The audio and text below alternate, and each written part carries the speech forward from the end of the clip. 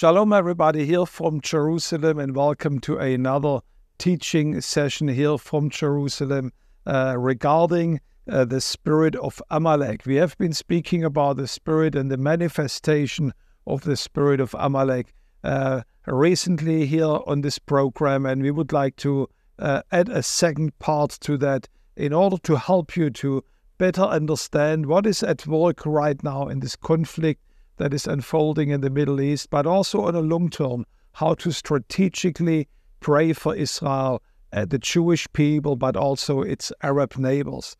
Now, the spirit of Amalek we have seen in the last teaching, and I want to invite you to watch part 1 of this teaching session, where we lay the foundation of the spirit of Amalek. Amalek is first mentioned in the Bible as the grandson of Esau. We read in Genesis chapter 36, verses 10 and 12. Verse 10 we read, and these are the names of Esau's sons, and the first son was Eliphaz, the son of Adah. Now Eliphaz is the first son of Adah, and in verse 15 of Genesis 36 we read, and these are the chiefs of the sons of Esau, the sons of Eliphaz, the firstborn of Esau, the chiefs Teman, Oman, Zepho, Kenas, Korah, Gitam, and Amalek. That means Amalek was the son of the firstborn of Esau, or the grandchild of Esau. And the rabbis inform us that Esau was it who inherited the hatred of his father, of his grandfather Esau, against his twin brother Jacob. Amalek inherited the hatred of his grandfather Esau against his twin brother Jacob. Now, the root of this hatred of Esau against his twin brother Jacob has 3 main reasons, as the scripture describes us. We need to remember when Jacob came back from his exile in Haran, and he brought back his 11 sons back to the land of Israel.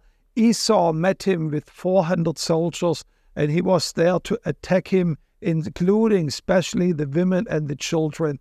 But why such a hatred? Why was Esau so inclined against his brother Jacob? And we read the Bible gives us a number of answers here. First of all, the very root of that took place even before Esau and Jacob were born. Remember, they were twin brothers. They were together in the womb of the mother Rebekah. And as she was pregnant with those children, she received a prophetic word from the Lord. And we read this in Genesis chapter 25, verse 23. And the Lord said to her, this is to Rebekah, the children were not born yet. 2 nations are in your womb. It means each one of those children represented a whole nation. 2 people from within you shall be divided, and the one shall be stronger than the other, and the older shall serve the younger. Now, the following verses tells us about the birth of these twin brothers. Esau became the oldest son that came out first, and then Jacob was coming out. And Esau means he inherited the blessing of his father Jacob. And I want you just to remember, what it must have meant for Esau, being born as a child and growing up, and maybe his mother told him, maybe his mother told his father, that there was this prophecy before he was born, that even though he was the older one, the prophecy said, the older shall serve the younger. So there must have been already this sense of bitterness maybe in his heart. The second episode we read about Esau is immediately after this prophetic passage, after the passage of the birth of Esau. We read now, he became a mighty hunter, and he was the favorite child of his father Jacob. And the Bible tells us that one day Esau returned back exhausted from another hunting season. He brought back some game, and he was extremely hungry. And we read here in chapter 25, Genesis chapter 25, verse 30, and Esau said to Jacob, let me eat some of the red stew that you have made, because I am exhausted. And therefore his name is called Edom. Now the Hebrew word for red is Adom, and that was the name, became the nickname of Esau since then, because he preferred that red stew that Jacob was cooking. And Jacob said, now he wasn't immediately willing to give him that stew. He said, "Sell me your birthright now." And Esau said, "I'm about to die. Of what use is the birthright to me?" And he ate and he sold his birthright to Jacob. And I want to pause for a moment and just think about that. What type of man Esau must have been, that he took the birthright that he had so lightly. The passage closes, he says, "In this way Esau despised his birthright." That means the incredible blessing that started with Abraham, where God told Abraham, "I'm going to use your nation. They will be a blessing for nations. All the families of the earth shall be blessed through you. And I'm going to give you the land of Canaan as an eternal inheritance for you and your descendants." And he despised that just to get a quick meal on that particular day. The book of Hebrews, actually in Hebrews chapter 12, describes us the character of Esau. We read in Hebrews chapter 12, verse 15 and 16, Hebrews 12, verse 15 and 16, "See that there is no one who falls to obtain the grace of God, and that there is no root of bitterness springing up." Now, this is definitely something that happened to Esau, that there's no root of bitterness springing up and causes trouble, and by it many become defiled, and that no one is sexual, immoral, or unholy, or the Hebrew word actually, or the Greek word says profane, like Esau, who sold his birthright for a single meal. He despised this incredible blessing, this destiny that God laid upon the family of Abraham and Isaac. And the third time we read about the story of Esau, we read in chapter 27 how Isaac grew old, and he thought he needs to give the blessing to his sons. And of course, Esau was his preferred son. But the mother of Jacob, it's a long story, she convinced Jacob to actually steal the blessing from his father. Maybe she said, because I had this prophecy, maybe because he was selling you the birthright for a meal. So in any way, Jacob managed to portray himself to be his brother Esau. He went in, his father was falling for the deception, and then he blessed him with the following blessing: "The smell of my son is upon you, the smell of Esau, the smell of the field. May God give you," this is Genesis 27, 28 and the following, "may God give you the dew of heaven, the fatness of the earth, the plenty of grain and wine. Let people serve you, and nations bow down to you. Be Lord over your brothers, and may your mother's son bow down to you. Cursed be everyone who curses you, and blessed be everyone who blesses you." In other words, he was putting the blessing of Abraham that Abraham received from God on his son Jacob. And you have to put yourself again in the role of Esau. He was growing up with this prophecy his mother received when he was still not born. He was selling in a foolish moment of his life his birthright to Jacob. And then even Jacob was stealing that blessing, the blessing of the land, the blessing of being the nation of destiny from his brother. And when Esau later on with tears came to his father, "Is there a blessing left for me?" He says, "No, I gave the maximum blessing to your brother Jacob. There is nothing left over for you." So this tragic history, in a way, explains you that there was an ancient, ingrained and in deeply rooted hatred and jealousy against his brother Jacob. It manifested itself when Jacob returned back to the land.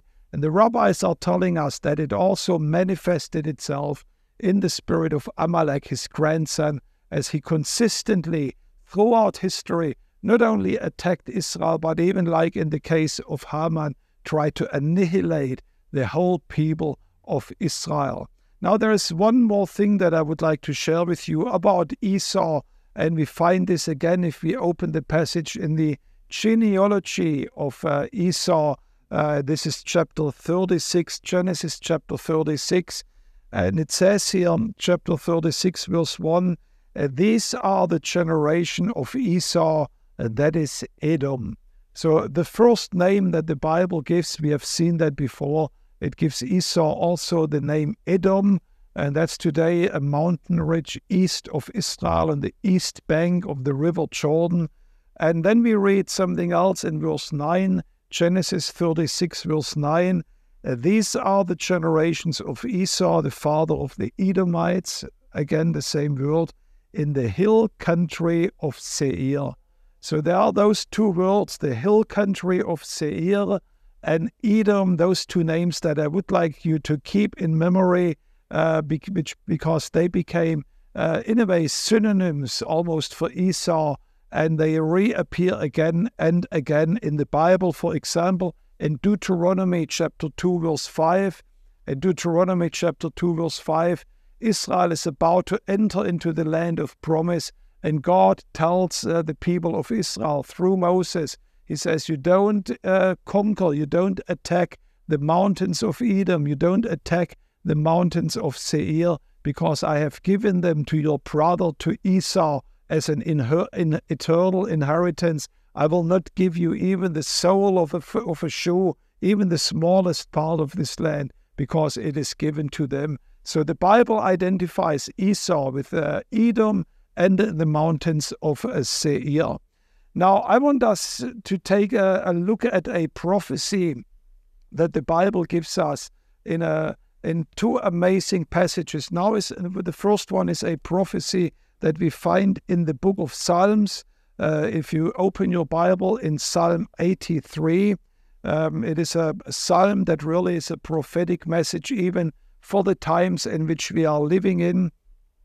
It says here, O God, do not keep silent, do not hold your peace, or be still, O God, for behold, your enemies make an uproar. Those who hate you, they have raised their heads. They lay crafty plans against your people. They consult together against your treasured ones. They say, come, let us wipe them out as a nation. Let the name of Israel be remembered no more, for they conspire with one accord against you, and they make a covenant. Now, this is a description of a very dramatic situation. Even in these days of war right now, we are reminded in this psalm that's a very similar situation where we are surrounded by people who literally would like to wipe Israel out from the map and want to make sure that the name of Israel is remembered no more. They have made a covenant, and now a list of nations appears. He says it's the tens of Edom. It means the tens of Esau. They conspired. The Ishmaelites, Moab, the Hagagites, Gebal, Ammon, and Amalek, and Philistia with the inhabitants of Tyre. Tyre is today in Lebanon. Philistia is what the people was the ancient area also from what is today the Gaza Strip. And also it says Ashur has joined them. Ashur is Lebanon, it is Syria, but it's also part of Iraq and part of Turkey. They conspired against Israel, saying, come, let us wipe them out as a nation. Let the name of Israel be remembered no more, for they conspired with one accord against you, and they made a covenant. And then later on he says, the nobles one, in verse 12, they say, let us take possession for ourselves of the pastures of God. That means there was this desire to take the land for themselves. And it goes back to this ancient hatred that we saw in Esau, where he realized, this could have been mine if I would not have despised my birthright, if I would have been a more godly person following after the things of God. This blessing would have been mine, but there was a spirit of jealousy in him that lasted on for generations to come. Now the end of that psalm is that God will deal at the end with those enemies, and he will have his way. And at the end it says here, let them be put to shame. This is verse 17 and 18 of Psalm 83. Let them be put to shame and dismayed forever. Let them perish and in disgrace. that they may know that you alone, whose name is the Lord, are the Most High over all the earth. So what this psalm sees at the end is that the knowledge of the Lord will come over these nations as they strive to annihilate Israel. They will recognize at the end of the day that there is a God in heaven who is protecting their land. And I believe it also means that many of them will come to the saving knowledge of this Jewish Savior, Yeshua HaMashiach, or Jesus Christ. Now there's one more passage that I want to go into a little bit more detail, and we find that in the prophet Ezekiel. If you open your Bible with me in the prophet Ezekiel, chapter 35, the Bible describes us a situation about the end time that is relevant for us today, and I believe it explains so well what is unfolding before our eyes, not only in Gaza, but in many other countries that are affected by that same spirit. Ezekiel chapter 35 starts, Son of man, set your face against Mount Seir and prophesy against it. Remember again, we said Esau, his inhabitants was Mount Seir. Now the prophet is called by God, turn your face against Mount Seir and prophesy against them. He's saying, I am against you, and I will stretch out my hand against you, against Mount Seir, against the inhabitants thereof. And you can say today, those who inherited that spirit of Amalek with them. And he says, there are certain reasons why I will eventually judge you. Number one, we read this in Ezekiel chapter 35, verse 5. 35, verse 5, because you cherished perpetual enmity and gave over the people of Israel to the power of the sword at the time of their calamity, at the time of their final punishment. Therefore, he says, I will also, because you love blood and you did not hate bloodshed, I will bring blood for blood, and I shall pursue you. The first reason why God says, I'm going to deal with you, he says, because you gave room to this perpetual ancient hatred that goes back today almost 4,000 years to the very time when God was calling Jacob and when Esau despised his birthright. And this hatred was carried on, was like an infectious hatred over centuries, where one generation after the other inherited this Amalekite hatred against the Jewish people. He says, you gave place, you gave yourself over, and you cherished this perpetual enmity. And if you look today in many of even the mosques of the Middle East, you hear this enmity, this hatred coming out from many places in the Middle East. Of course, not all the places, but there are many places that call today for the uttermost destruction of Israel and the Jewish people. That was the first reason, God, because you in a way built your life as a house for that hatred, and you didn't turn against it. Secondly, the second reason why God is judging the mountains of Seir is verse 10, chapter 35, verse 10, because you said these two nations, now remember, Israel was at time two nations, the northern kingdom and the southern kingdom of Israel. They comprised the nation of Israel. But because you said these two nations and these two countries shall be mine, and I will take possession of them, although the Lord was there. God says there is a second reason, not only that you gave place and you cherished its perpetual hatred in your heart, but he says there was this evil desire in you that you want to get hold of the land of Israel, even though you knew that I was there, even though you knew that the hand of God was in this land for a special purpose, even though you knew that it was given to Jacob, to Abraham, to Isaac and their descendants as an eternal inheritance.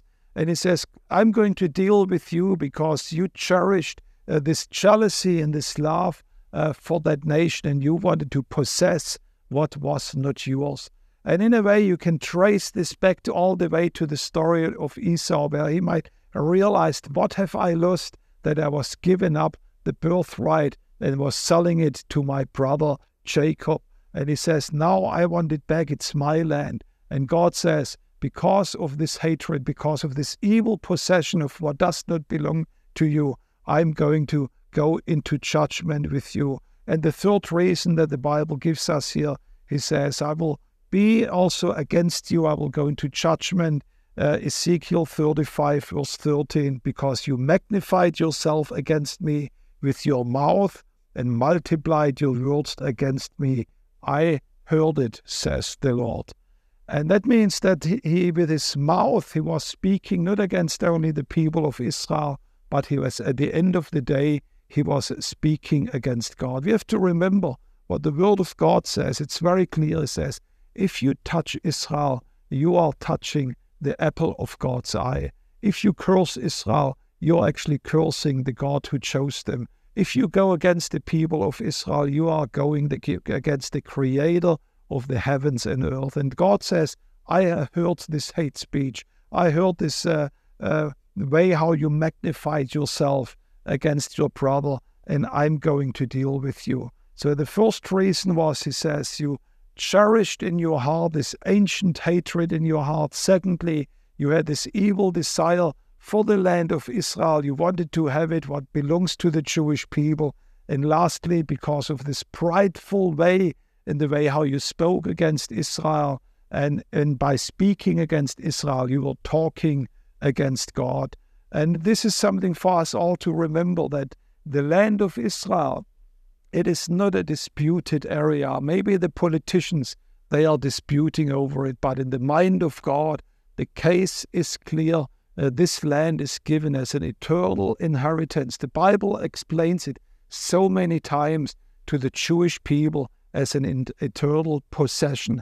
And I want to quote here, even what John Paul, the late Pope John Paul II, was telling. He says, the land of Israel, it is holy to three religions, to Muslims, to Christians, and to the Jews. But then he added, but it is promised only to one people, and that is the Jewish people.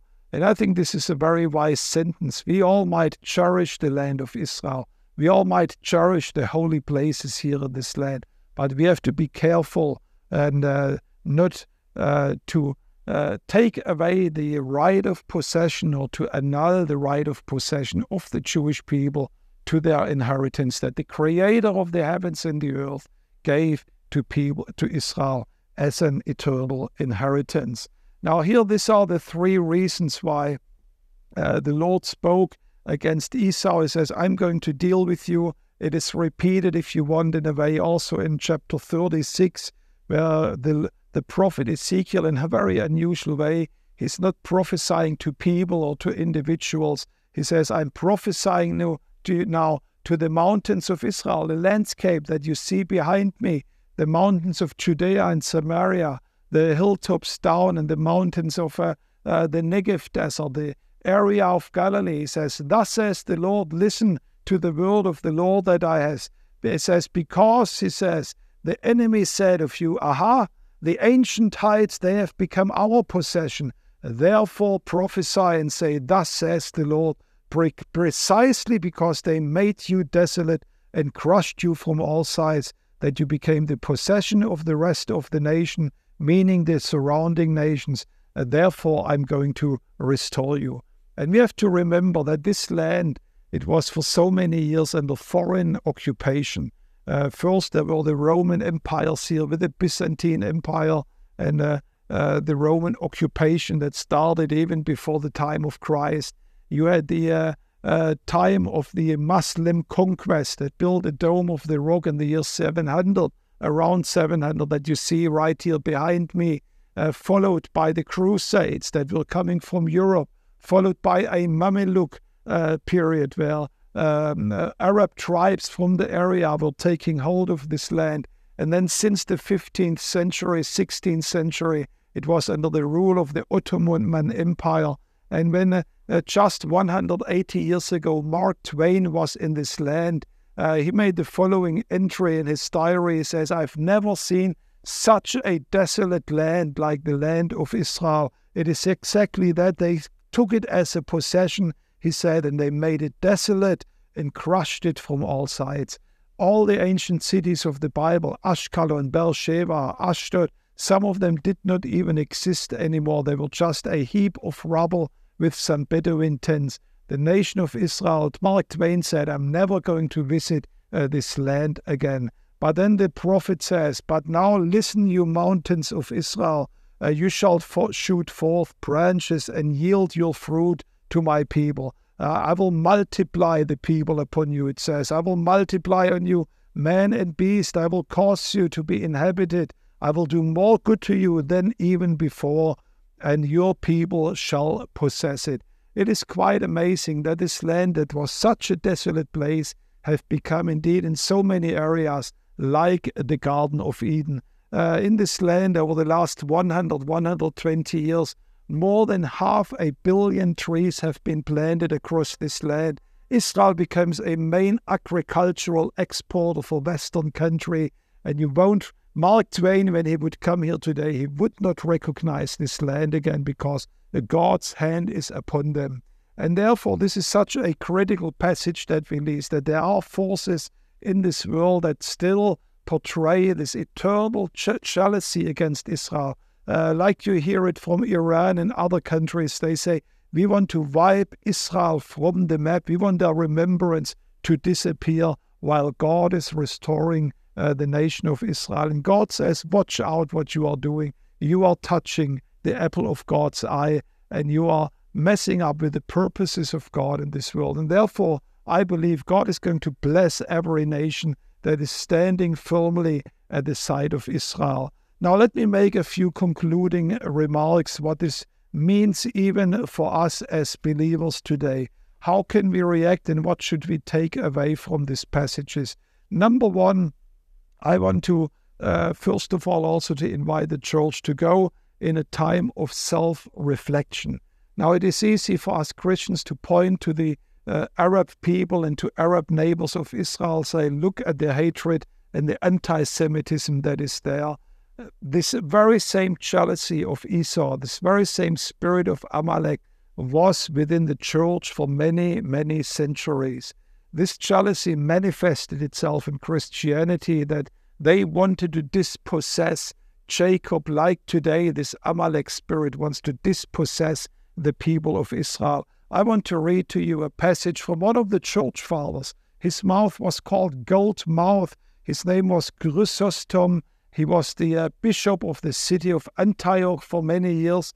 And he wrote the following, and this is in the end of the 4th century, so a little bit more than 300 years after the church started. He wrote the following about the Jews. He said, although such beasts are unfit to work, they are fit to killing.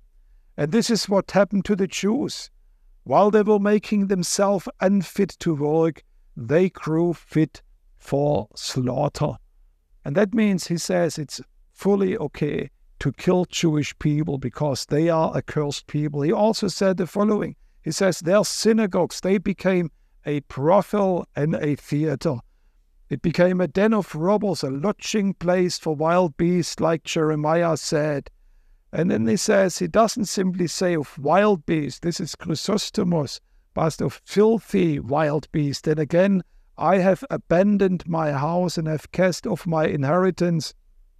And now Chrysostomos gives us, or Chrysostom gives us the explanation. He says, now when God forsakes her people, what hope of salvation is then left?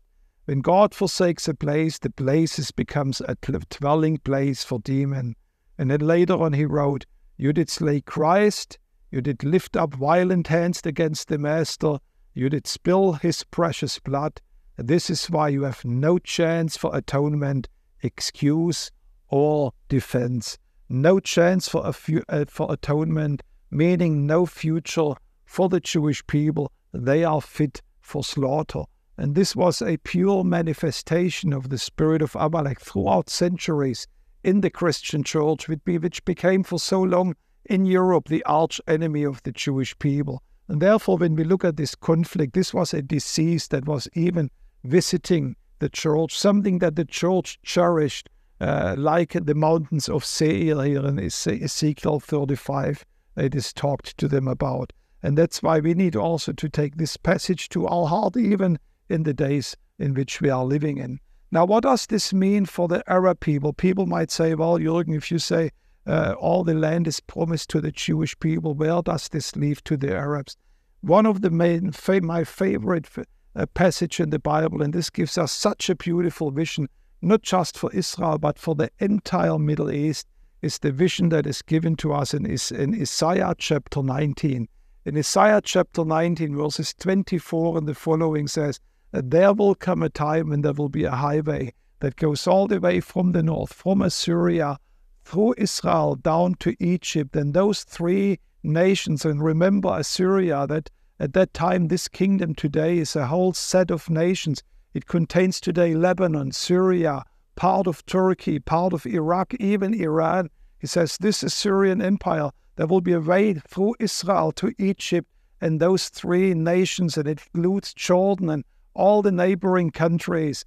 They will be a praise in the midst of the earth. That means the Bible says there is a great future here for the Middle East. And that's why in the midst of this great conflict, even though we pray for the destruction of Hamas, which is really the bearer of this Amalek spirit, we also at the same time, we bless the Arab nation to enter into their destiny that God has for them, that this day might come speedily, that is described in Isaiah chapter 19. In Genesis chapter 17, we have to remember that God also gave a blessing to Ishmael. He did not bless only Jacob and Isaac, but he also gave a blessing to Ishmael.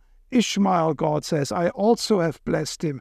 Jeremiah 48 and 49, yes, it speaks judgment, like so many times about Israel. A judgment is being declared, but each of those nations, Moab, Elam, and many other countries, the passages they end that in the last days a wonderful restoration of those nations will take place. That means there is great hope for the Middle East, for the Arab nation and for the nation of Israel. And you might say, but what about the Palestinians that live here in this land, the Arabs that are residing here in this land? Let me read you one passage, and I want you to pray about that in your prayer groups, that this passage will be speedily fulfilled before our eyes. In Zechariah chapter 9,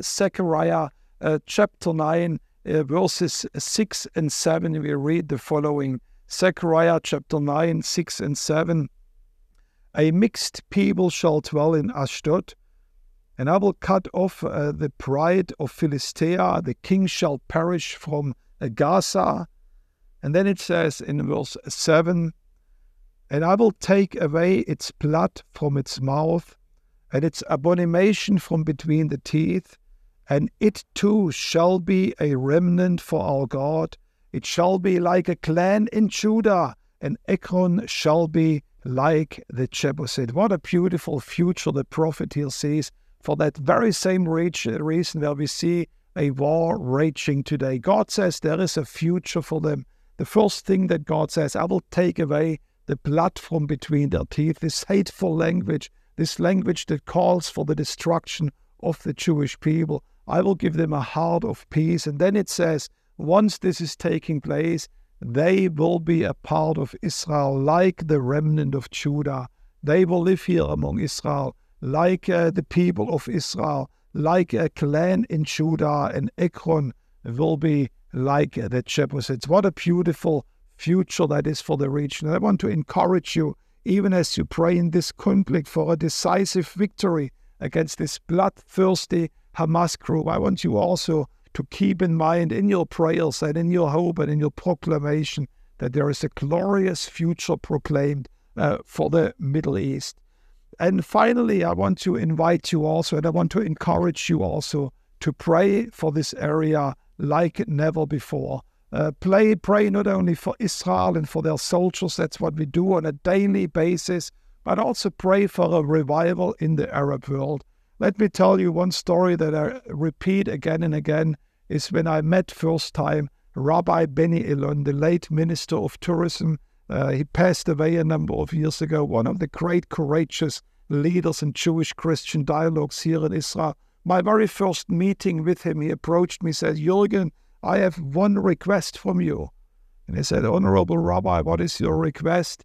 And he says, Jürgen, please send more missionaries into the Arab world. And I wondered, a rabbi asking me to send missionaries in the Arab world, and I asked him, how so? He said, the reason is very simple. He says, if they believe what you believe, we will have peace in the Middle East. So therefore, pray for the Arab world that God would pour out his Spirit there. Pray also, according to Joshua chapter 2, that Rahab's might emerge among the Palestinian people. People who recognize the writing on the wall that God is bringing the Jewish people back to their homeland, that they will not disappear again from their land, but that they are here to stay, and that they line themselves up with the purposes of God. And the beautiful thing about the story of Rahab, she wasn't a foreigner in the land, but she was fully immersed later on in the lineage of Israel. She became one of the ancestors of King David, yes, even an ancestors of our Lord and Savior Jesus Christ himself. So we are praying these days for an army of Rahabs to stand up that are lining up with the people of Israel. And finally, I call upon the church to go in prayer, in a strong, powerful prayer and fasting against the spirit of Amalek, because it is a vicious spirit that is still alive here in the Middle East. It definitely does not represent everybody who lives here, but it is something that needs to be prayed for, and we have to pray that God will give the necessary wisdom and tools for Israel to prevail over the spirit of Amalek. So we have seen today this Amalek hatred is as old as the story of Abraham, as the story of the Jewish people, and they constantly attacked Israel. We see there is a brotherly jealousy against him, which even affected the church, where the same spirit of Amalek was found within the bodies of the church. But also the Bible gives us hope that in our days a new thing is coming. The Jewish people are back. He will restore them. He will magnify his name through his people in the land of Israel. And God invites us as the church to stand alongside them. Let us pray together. Father, in the name of Jesus, I ask you that you bless your word today, that it will bring forth fruit 30, 60, even 100-fold.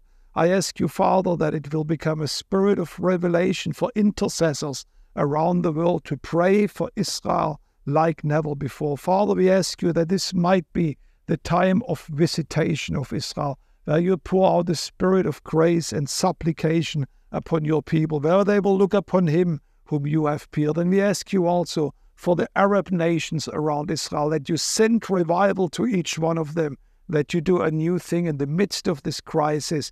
And I ask you also for the church around the world, for everybody who is even listening to this teaching, that you stir up their spirit in prayer to stand with Israel and your purpose for the entire region like never before. God bless you here from Jerusalem.